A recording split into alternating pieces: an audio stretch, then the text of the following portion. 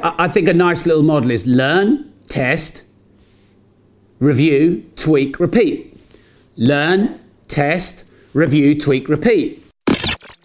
Power to Live More with Joe Dodds. Welcome to the Power to Live More podcast, all about productivity, organisation, well-being, energy and resilience.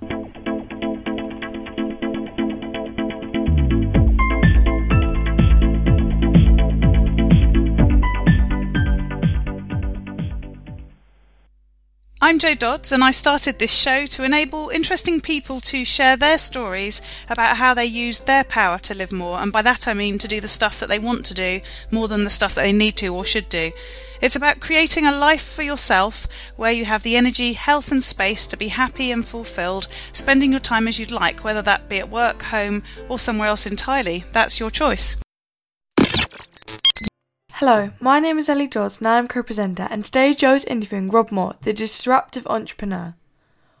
Joe had a bit of a shock at the beginning of the interview as Rob was going to broadcast it live, and she just got back from a deep tissue massage, so she wasn't in any fit state to be on camera, so Rob did the live on his own. Rob is a self-made property investor, businessman, entrepreneur, best-selling author, world record holder, speaker, pilot and proud dad, who co-owns 7 companies in property, lettings and finance. He's interviewed dozens of high performers from Dom Jolly to Jackie Stewart for his podcast, The Disruptive Entrepreneur, which has over 350,000 subscribers in 160 countries and has over 200,000 downloads per month.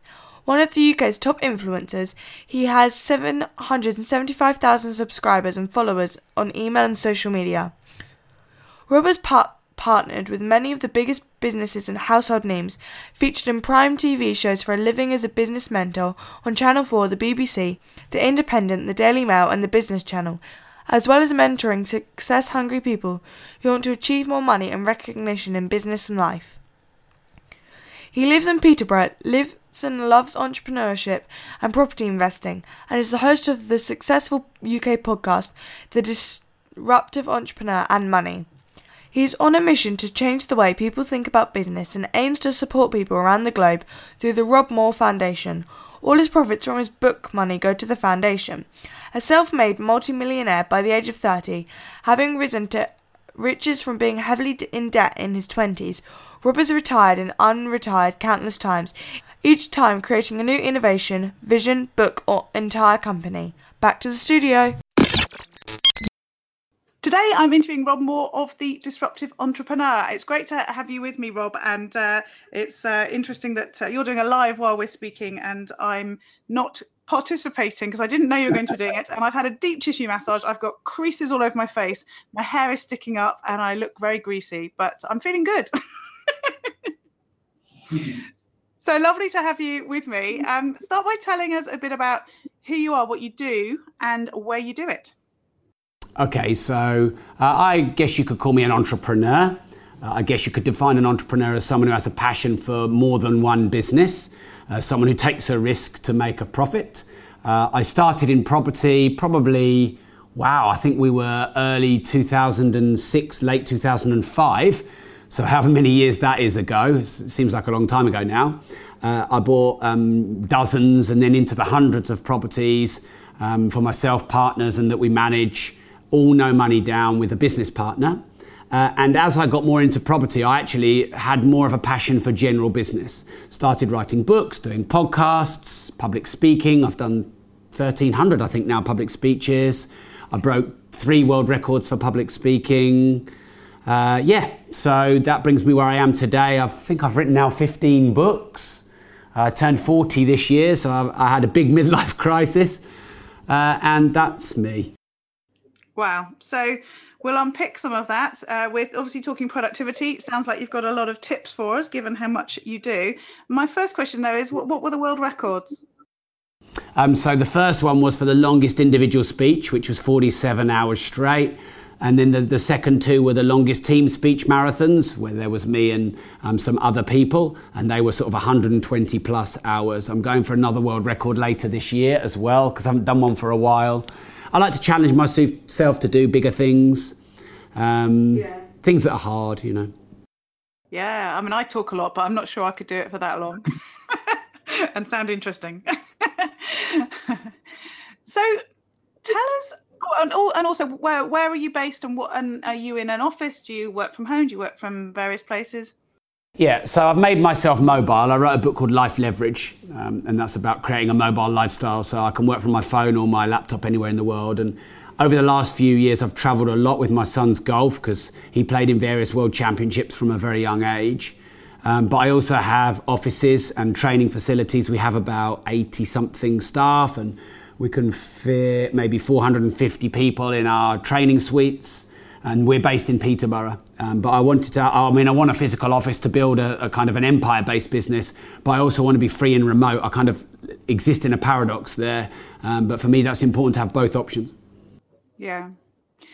So tell us why you do what you do. I think from having done a bit of research that you have had various things happen in your life that have prompted what you do now. And I think, most people who do so many different things successfully have got, an interesting backstory.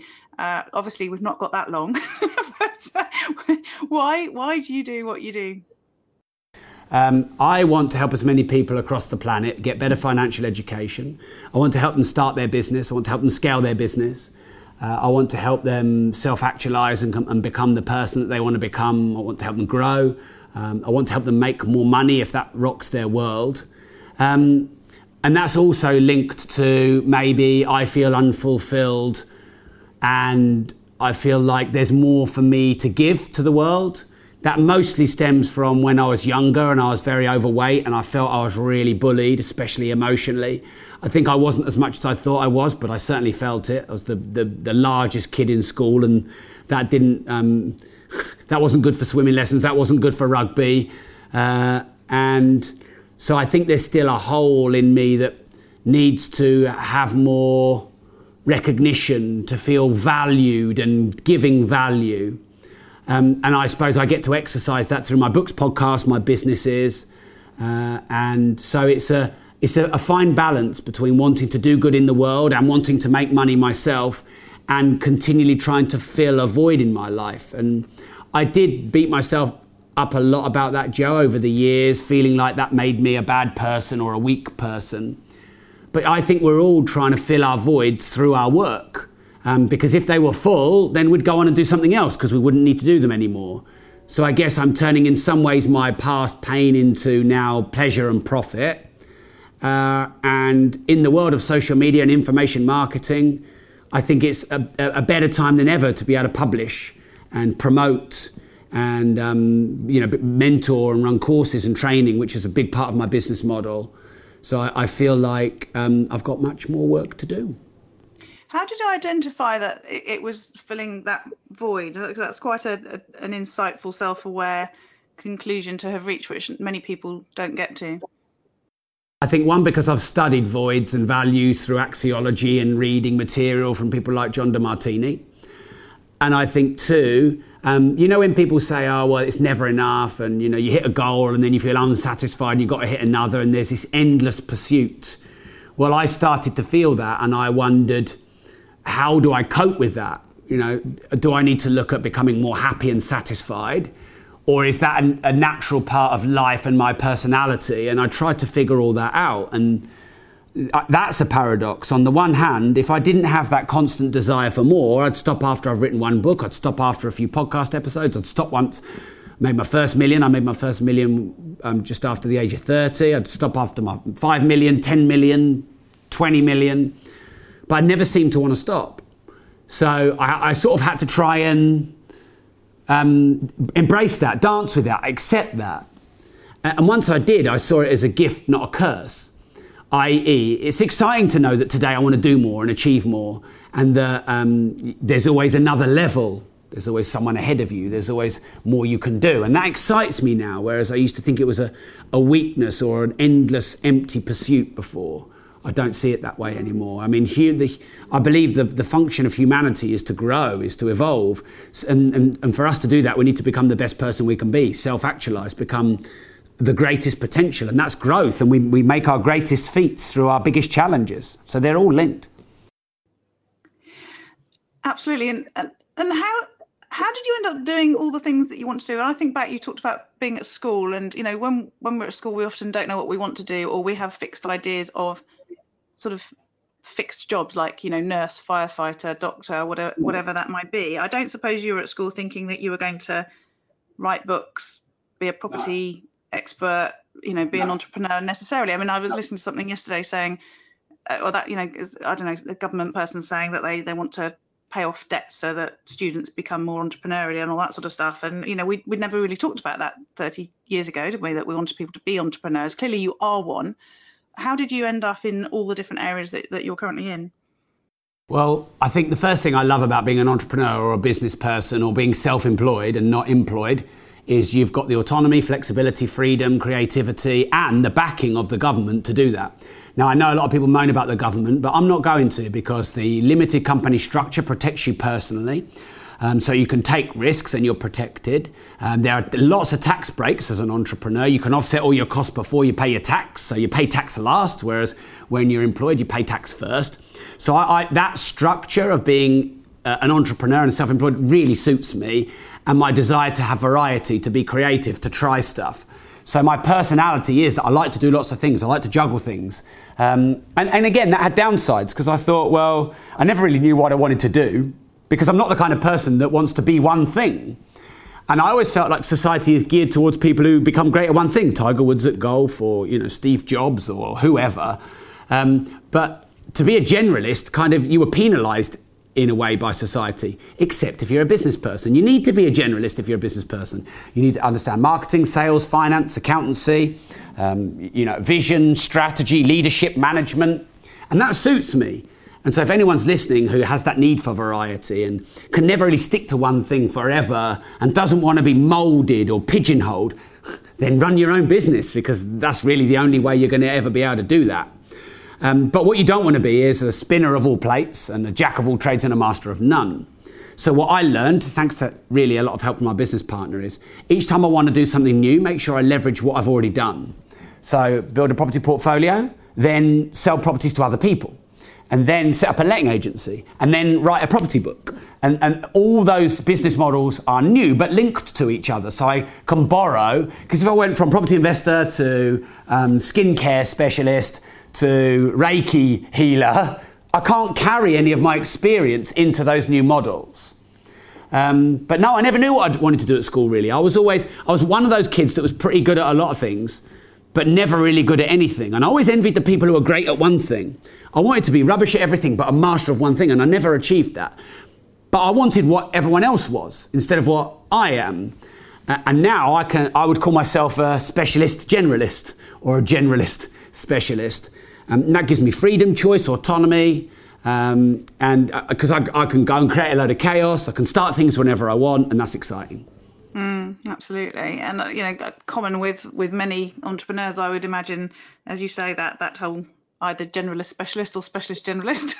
How do you then turn that into taking focused action that actually gets you somewhere? Because so many people go out there with tons of ideas, start loads of things, don't finish things, don't focus on something long enough, and think things aren't going to work and move on and all that sort of stuff. And so they've got a similar outlook in terms of wanting to do all this stuff, but actually it doesn't ever work because of that too. How have you turned that into actually making it work for you and becoming successful? By embracing the paradox of starting new things that can be successful for you and carrying on doing what you've done that works. So I see some people that do the same thing over and over and over and over again, maybe in a bored, monotonous way without any energy or effort, and that often doesn't work for them. Conversely, there are some people who master one craft and become the best at it, and that works for them. But in my training and coaching space, if you like, it's quite common for people to be the course junkie or the chasing the shiny pennies, as they say. And I think you've got to embrace the paradoxical balance. So on the one hand, when an opportunity comes up, you've got to grab it. But you've got to work hard enough at it, long enough at it, well enough at it, get experienced enough at it to make it pay. And so I've resisted the urge to stop too frequently, and do it frequently enough to meet my needs, but not too much that you can never make a go of it. You don't plant a seed and expect a tree the next day. So I do give new things long enough to mature. And so for me, my threshold of boredom or desire to set something new up, it might be 2 to 5 years. Whereas it used to be 2 to 5 weeks or 2 to 5 months because I had unrealistic expectations and because I was impatient. So it's balancing persistence with patience. All the forces which people are trying to say is right or wrong or left or right, you've got to balance them all. Impatience can be good because it can make you work harder, but too much impatience and starting and stopping and starting and stopping can have the opposite effect of completely stunting your progress. So yeah, it's balancing those forces. And you talked about having a business partner who sounds like is quite different and has been able to sort of balance your personality. How important is it to work with other people and the right people? Vital. There is no such thing as self-made. No one is self-made. Everyone is self-learned. Okay, you might have got yourself out of debt and started with no money and figured out how to build your business, but you've relied on partnerships, staff, collaborations, outsourcers. We all rely on other people. So actually, business is not about doing it on your own. It's about building good relationships with smart people. Now, I believe it's smart to leverage the experience of smarter, more experienced people than you in the areas where you maybe don't have a passion or you don't have a skill or you don't even have any kind of desire. I have no desire for sort of finance and accounting. I have no desire for contracts and legals, but they have to be done. And if I'm naive that I think I can build a great business without executing them professionally, then I'm going to fail in business. But if I don't want to do them, then I need to get other people to do them. Because what I think a lot of self-employed people do who stay really small is they have to do everything and they become a jack of all trades and a master of none. They hate their business because they're doing a lot of the stuff that they hate. But what they don't realise is you can have everything in business. You can do what you love and outsource what you hate. You can do what you're good at and outsource what you're not. But that is based on your relationships with people, with partners, with staff, with outsourcers. And when people say business is people or their business is a people business, I think that's what they mean. So I have 80 odd staff, I have probably the double that who are outsourcers who work with us. I see myself as working for them, not them working for me. I have partners, I have a business partner. I have an MD who I regard as a business partner. It's vital. And I'm the sort of person, whilst I like to do a lot of things, I am quite good at a few things and I'm terrible at a lot of things. And so I just figured out, get out of the way of doing the stuff that I'm terrible at, because I will ruin my business if I have to do that. Or I will just, hate my life. So that's where a business partner comes in. It's vital. And I did have businesses before I was successful. And that was in art, and that was in being a pub landlord, and that was in being an architect. And when I did my art, I was good at art, but I was terrible at getting in front of gallery owners or agents. I was terrible at marketing and promotion. So I never did it because I was an artist. So I was good at painting, but I couldn't sell any of them. Now, if I was doing it now, I'd partner with someone who's a great agent or is really well connected with a load of Russian art collectors or whatever, and I'd give them 60%, I'd give them 70%. Because I can leverage their skills and their resources and their contacts. And I think, there's a lot of information out there. Hustle, graft, work really hard, grind it out, 10, 15, 20 hours a day. Not at the very best, one-sided advice. At the worst, bad advice. Learn from the mistakes of others. Leverage the experience and resources and contacts of others. And you'll get further ahead. No man is an island and no one is self-made. Mm-hmm. And that's a nice link into my next question, which is about what you do on a day-to-day basis. So you've already told us you don't do things that you're not good at and that you don't want to do. I try not to. I sometimes get sucked into them. We know you've got loads to do. So how, what do your days look like? And I bet they're all different, but, give us a flavour of the sorts of things that you are doing. Okay, so they're actually not all different, and this is important. So another paradox that goes on in my life is that I love the freedom to do what I want, but I need the structure, otherwise I just end up chasing a load of butterflies. And so I've tried to become more self-aware of that over the last, decade. So I've written a book called Routine Equals Results, which helps people create their own bespoke ideal diary structure. Now, it's different for everyone, Joe. So if you're an early bird or a late owl, it's different. Depending on when you go to the gym or what kind of foods you eat, or what business you're in. If you work from home, you can be a bit more flexible around meetings. But if you're in an office, you have to have your meetings 9 to 5. So I did a lot of testing of eat, of sleep, because by the way, you know, some people say you've got to have 8 hours, 9 hours, 6 hours sleep or whatever, but the reality is it's individual. You know, if you do a load of exercise and you're really active, like me, I'm always going, I'm always fidgeting, and my legs are always going, I need 8.5 hours sleep. I need it. I've tried to do less and I can't. Now, you know, Margaret Thatcher and Donald Trump apparently survive on like 4 or 5 hours sleep. I'd love to, but that's them and not me. So I've done a series of tests, probably over a 6-month-ish period, maybe longer, years ago, to work out my ideal day. And that is when I put vision, strategy and key result areas into my diary, when I have meetings, when I have calls. I always do calls in the car so that I'm not killing dead time and I'm leveraging time. When I go to the gym, when I do my personal stuff, when I spend time with the kids, when I spend time with my wife, etc.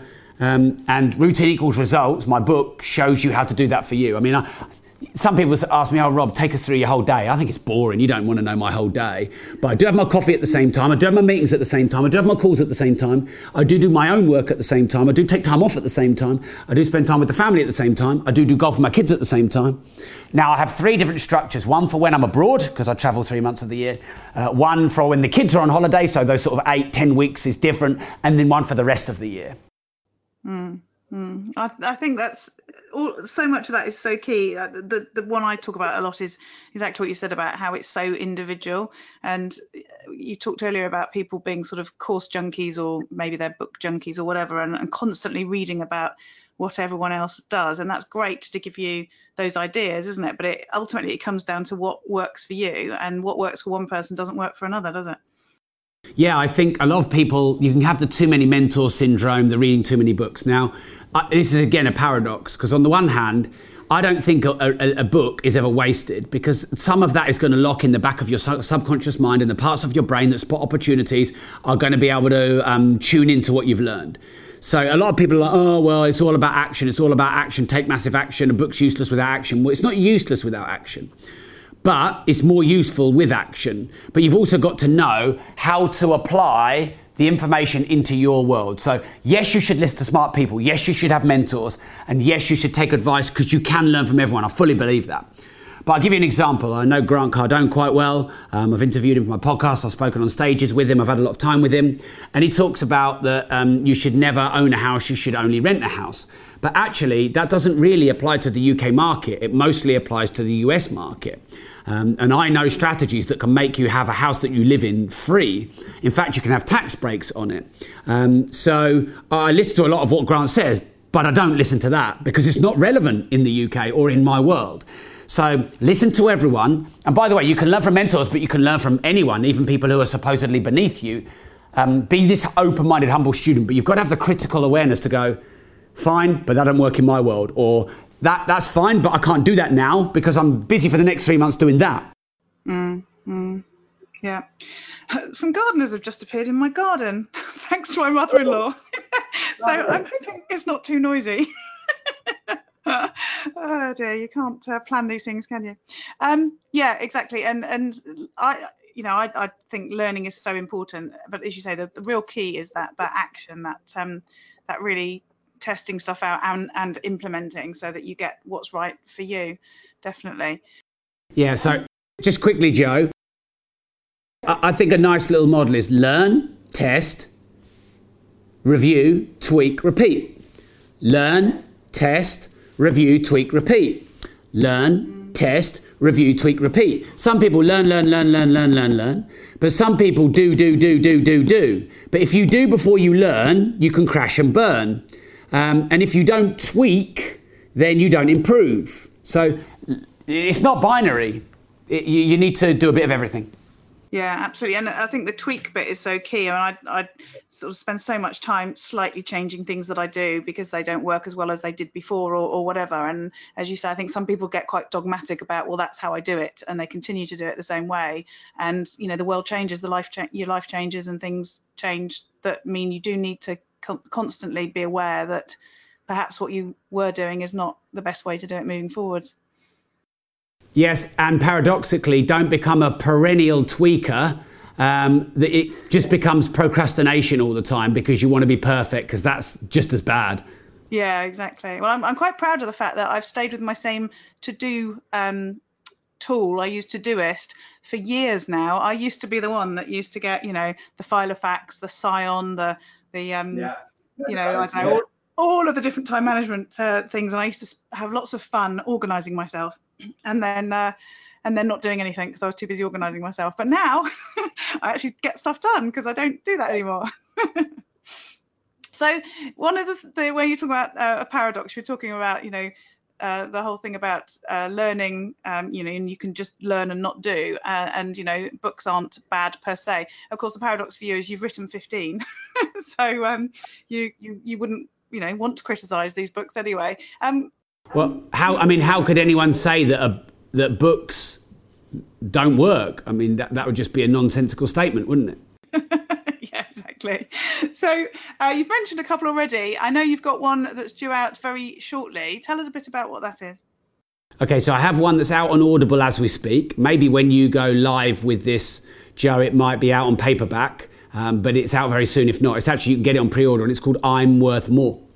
And so Realise Your Value, Unleash Your Potential is the subtitle. Now, some people feel it's maybe a little bit of a crossroads for me because my previous book was Start Now, Get Perfect Later, all about practical time and life management. The one before that was Money, Know More, Make More, Give More, which is, again, practical about money. And this, you might argue, is a little bit more holistic and maybe conceptual and maybe personal development-esque. But I feel it's probably the book out of all of them that I've written that's going to do the most good in the world, because I believe that your net worth is directly linked to your self-worth. And I believe that everyone's going to live a more happier, balanced life if they learn to appreciate themselves, congratulate themselves, love themselves, and learn to have a stronger sense of inner confidence and value. Absolutely. And something that doesn't always get taught to our children, does it? I have so many conversations with podcast guests where we say, you know, now we're this age, whatever age we're at, you know, if only we'd known then what we know now, you know, all that stuff. Yeah. Yeah. 100%. Like, so much of the stuff we need to know for real life is not taught at school. And I'm not one of the people that slates the school system. There's so many great things that they do. I mean, it's the bedrock of society in many ways. But money management, emotional management, you know, your development of confidence as a human being and knowing your value and knowing what you're good at, I think there should be more education around that. But instead of moaning about the system, I just started to write books on it. I have a bit of a theory. I work on the other side of my business. I specialise in employee engagement, and I work in corporate organisations training and that sort of thing. And there's obviously a big debate around the whole millennial mindset in comparison to the other generations, and the fact that we've got the 5 generations in the workplace working together and all that sort of thing. And then talk about, you know, the millennial thing about maybe them being a snowflake generation because they've been overprotected and everything else. And some of my theory is starting to develop around the fact that I think actually the younger generations are a lot more self-aware than we were. They're not there yet, but I think some of what they get criticised for is actually about them being a lot more aware than we give them credit for.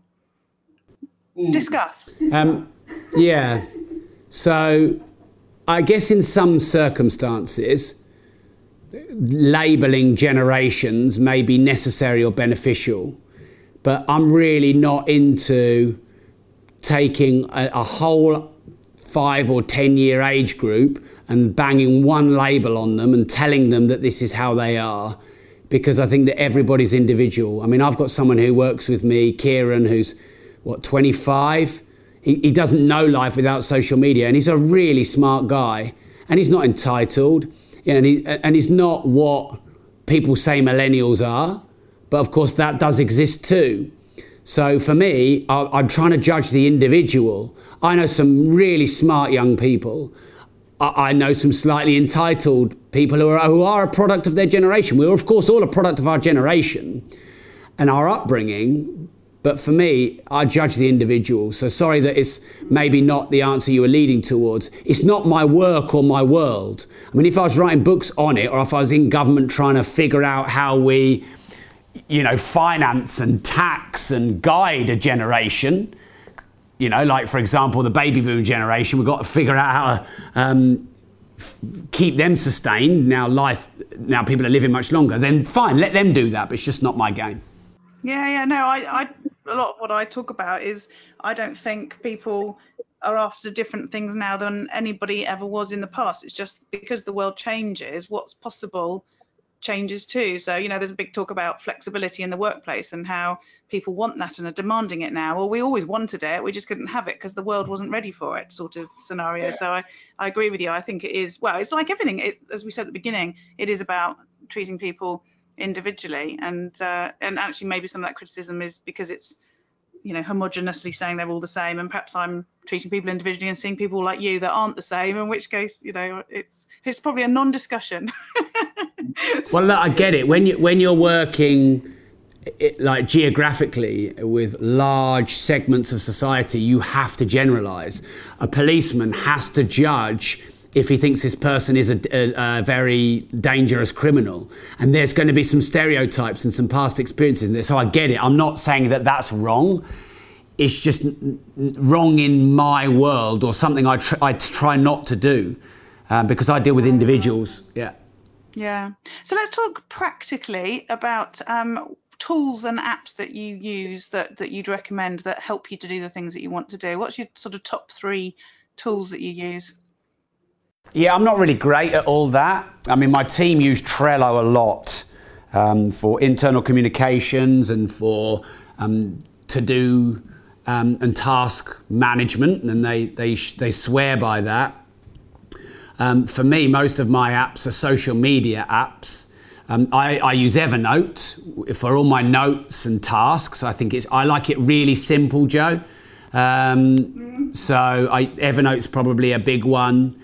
I obviously use all the social media apps because obviously social media is a big part of my world. But that's it, really. I keep it quite simple. Obviously, I use Outlook, which is really good for calendar and email, but there's so many of those. But unlike you, who's maybe an app fiddler, I'm the opposite. Like, I just don't want, I don't want to learn it all. So, yeah, look, if I went through my phone, I'm live in at the moment, so I can't. I use Control4 for my home automation. I'll probably use GoToMeeting and GoToWebinar a lot for, global communication. But yeah, that's probably it. Nothing revolutionary, I'm afraid. I've never been called an app fiddler before. So yeah, that could be taken out of context. Having said that, I think you're way ahead of most of my guests. Most of my guests' first answer is paper and pen. So you're quite technical, especially with a home organisation thing going on as well. Yeah, well, that's good. I mean, the important thing for me is I can access anything anywhere. So, having a remote drive or everything in the cloud and everything synced up with your phone, your Mac and the Office server. And I just got my team to do that because I don't know how to do that. That for me is important. I'll tell you what, if I went through, Joe, my phone after we finish this live, I bet I'd find loads. Yeah, exactly. But still not as many as me, I'm sure, because my daughter laughs at me. She gets traumatised that I haven't got them all organised into folders and things because I've just got pages of them. Yeah, you can get sort of a bit overwhelmed, can't you, with all the apps on your phone? And well, you can, see, I use the search, so I don't care where they are, where they're hidden, as long as I can find the ones I want just by searching for them. And that, I think, is the way that the world has gone now. We emails, we used to organise everything into folders, didn't we? Maybe you still do, but it's all about just using search now. The power of search has made a massive difference. Very true. I mean, I do use WhatsApp a lot for communication. Obviously, that's I should think a lot of people use that. And I use that for business as well with WhatsApp groups. So that's pretty effective. Yeah. Yeah. So tell us a bit about keeping yourself sort of fit and healthy to do all this, because you've talked about your book and how you did a lot of research on yourself, and you obviously have a lot going on, and you've got your routines that you've talked about. Is that something that you focus on, or is it that you've just got it set up now so it just sort of ticks along and you don't need to think about it, getting your 8.5 hours sleep and that sort of thing? You've sort of done that bit and the routines are there now. Yeah, I've built those in. So it's important to me that I go to the gym a lot. For me, it's weights and resistance stuff as opposed to cardio stuff. Though I do some sparring from time to time. And so I like to get that 4 to 6 times a week. That's pretty important. That's got to be in there. I'd say I eat good but not great. So mostly I eat pretty healthily, and I think that's pretty important too. Health is wealth. And as I turn 40, I maybe have become a little bit more aware of that. Now, if you've got younger listeners, I'm going to sound like an old man, but you can't get that back. I did get a few weeks of migraines and a few little palpitations. I think because at certain times I do get overwhelmed because I like to do lots of things and I like variety, and I wanted to have my biggest year this year in business, to exceed more than £20 million in turnover for one of my companies, not including the property portfolio and everything else. So I put a lot on my plate, and I tend to say yes more than I say no. So if I could summarise, what would make me healthy and balanced would be pretty good diet, the right exercise at the right time in the day, not overwhelming myself by learning to say no to the right things. I would say, a decent amount of time with my kids and family, because I'm obsessive about work because I love it. It's my greatest passion. So sometimes I could go 3 months and have just been in it all the time. So a bit more balance there. I've been trying to figure out meditation. I've done visualization for the last 13, 14 years, pretty much every day, but not really meditation. And then also just trying to do a bit more of my hobbies, because I've got quite a lot of hobbies. I like doing a lot of things, but I love business more than anything else. So my default is just to do that. So I'm trying to do that a bit more. And that would be balance for me. I do like to travel, but not too much. I do like to, I've got a bit of a supercar collection, and I do like nice material items, a watch collection, and sort of try and enjoy those, and from time to time treat myself a little bit. So I bought a Lamborghini Aventador and a Ferrari in 1 week last year, a bit of a treat for a good year. But that's important to me, and I think it's okay to admit if you want a nice house or a nice car, and don't deprive yourself of that because we're British and society will judge us. Tonight I'm taking someone to a school prom, so I got messaged by one of my podcast listeners who's local. I don't know them, and they just said, look, my son has a really hard time at school, has a lot of learning difficulties, absolutely loves cars. He doesn't know I'm messaging you, but look, could you pick him up from Peterborough and drop him off at Stamford? It would make his life. And I get to do things like that, so I'm doing that tonight. And I'm not posting it on social media or doing a video on it or trying to use it as promotional material. But, I try and do a lot of that kind of stuff. Have a foundation, so I try and give back as much as I can. I'll probably do 2 or 3 15-minute calls a day to people who are struggling. And I'll say to any of your listeners, if anyone's really struggling, overwhelmed, depression, or worse, financially in a lot of shit, I'm not saying I'm a miracle worker, but I'll give anyone a 15-minute call. I'd need to book it in the diary first, but making money feels good, but helping people feels amazing. And so I try and balance those as well. So all of that, sorry, it was a bit rambly, Joe, but all of that would be a balanced life for me.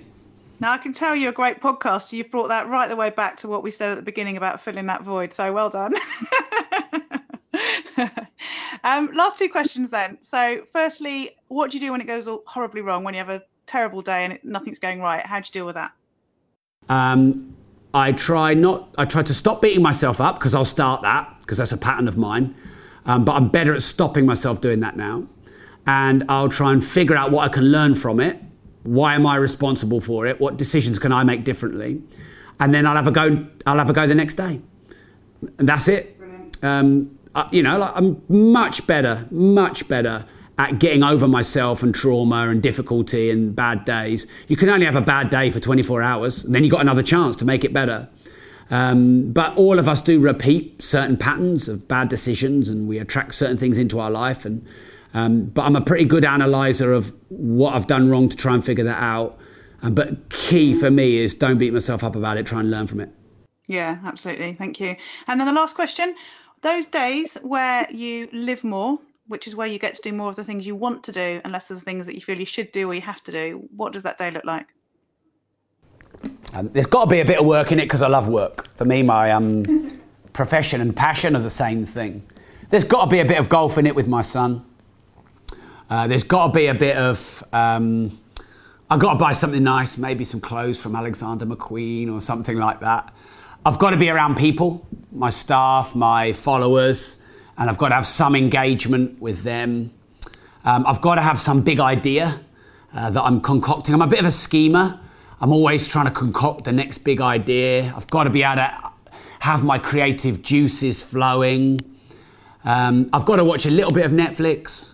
And then I've got to top the evening off with something that I probably couldn't say on this podcast. But I've got to do that as well. And it has got to be daily and not just on my birthday. Just saying. I think that's a first on this podcast. So thank you, Rob. It's been brilliant talking to you. Tell people how they can find out more about you and connect with you. You can find me on any social. My name is Rob Moore. So Rob Moore or Rob Moore Progressive. You can find me on Facebook, Instagram. My podcast is called The Disruptive Entrepreneur. And my latest book is called I'm Worth More. That's where you can find me. Just search my name. Brilliant. Thanks, Rob. It's been great fun. Thank you, Joe. Take care. All this information is available in the show notes, which you can get to if you use the link powertolivemore.com/ in this case 114. And this week I just want to briefly talk about being prepared in case of issues. And my issue yesterday was that I was recording 4 podcasts in a row. So firstly, I've gone and changed the way that people can book into my podcasts because I had them set up to just book in for an hour at a time. And because I almost take up an hour in every case when I interview my guests, by the time I've done the chit chat at the beginning and at the end, I found that back-to-back interviews was quite hard work. So I've added 15 minutes at the end of every booking now, so that if somebody books in at, say, 1 o'clock, the system won't let anyone else book in till 2:15, so that it will guarantee me a break on those heavy recording days. So that's something to think about, that when things aren't working for you, how can you change your process to enable that to work better? And secondly, in the middle of my 3rd podcast yesterday, we had a power cut. And luckily, we carried on recording because we didn't carry on recording. To begin with, I thought we'd carried on recording, so I hadn't realised it was actually a power cut. I thought it was a power surge. Then I realised that my laptop was still working, but my screen had gone off, my second screen, because that's powered by electric, which then prompted me to realise that obviously my internet had gone off. But because I have a mobile internet, I thought that was going to be fine because I work away from home quite a lot. So I tried to use the mobile internet, but that also wasn't working. And Ellie, my daughter, said that her actual phone wasn't working. So not Wi-Fi, but actual phone signal. So there was clearly something around electric and the phone signals as well, because that was 2 different providers that weren't working at the same time. But I say luckily, but actually through planning, also have another option, which is that I have an iPad and I have a SIM card in that, and I have a separate account. So I have my home internet and my mobile internet, an iPad internet, and also my phone internet. So because my phone was actually working, so I actually used the iPad. I tethered to that, and I was able to continue then talking to my guest, and we, kept going with the interview. And then I did a 4th interview using that setup, and actually, rather frustratingly, the electric came on in the middle of it, and then my printer went loopy for about 3 minutes whilst it was doing its reset process, which was a bit annoying, but I just muted, so hopefully you won't hear that in the podcast. But it just reminded me how thinking ahead about sort of all eventualities to enable you to keep working as a home-based business owner is really important. And, we didn't always have all those options, partly because technology didn't exist, but also because it didn't really cross my mind. And it's only because I've had different things happen that's made me think about these things. And also because I do travel a lot and I work in my caravan in the summer fairly often, and I needed options for that. That's why I've sort of put those in place. But if you're somebody who's home-based and you don't really go out of the house very much when you're working, you might find that actually only having that one internet connection can cause issues. Now, we don't really have power cuts that often in the UK. I can't remember the last time that I've experienced one that I didn't know was happening. But actually yesterday, it would have been a real problem because half of my interviews wouldn't have been able to be completed. But as it was, I was able to carry on. So where is it in your business where you have potential sort of weak points, if you like, if something goes wrong, something that you can sort of predict but can't really stop?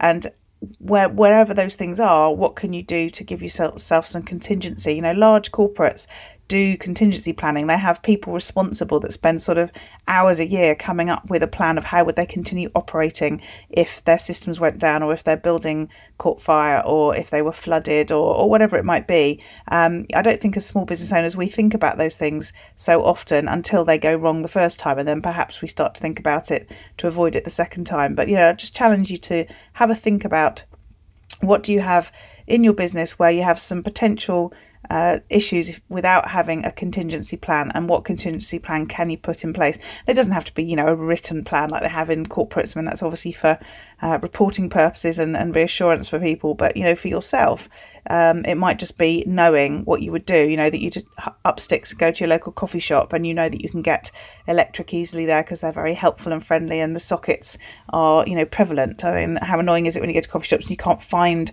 them, or there's just one and somebody's already got there before you? But what plans do you have to help you if some of these situations arise? So this week's all about contingency planning. Again, the show notes for this week's show are at powertolivemore.com/114, and we look forward to speaking to you next week. Use your power to live more.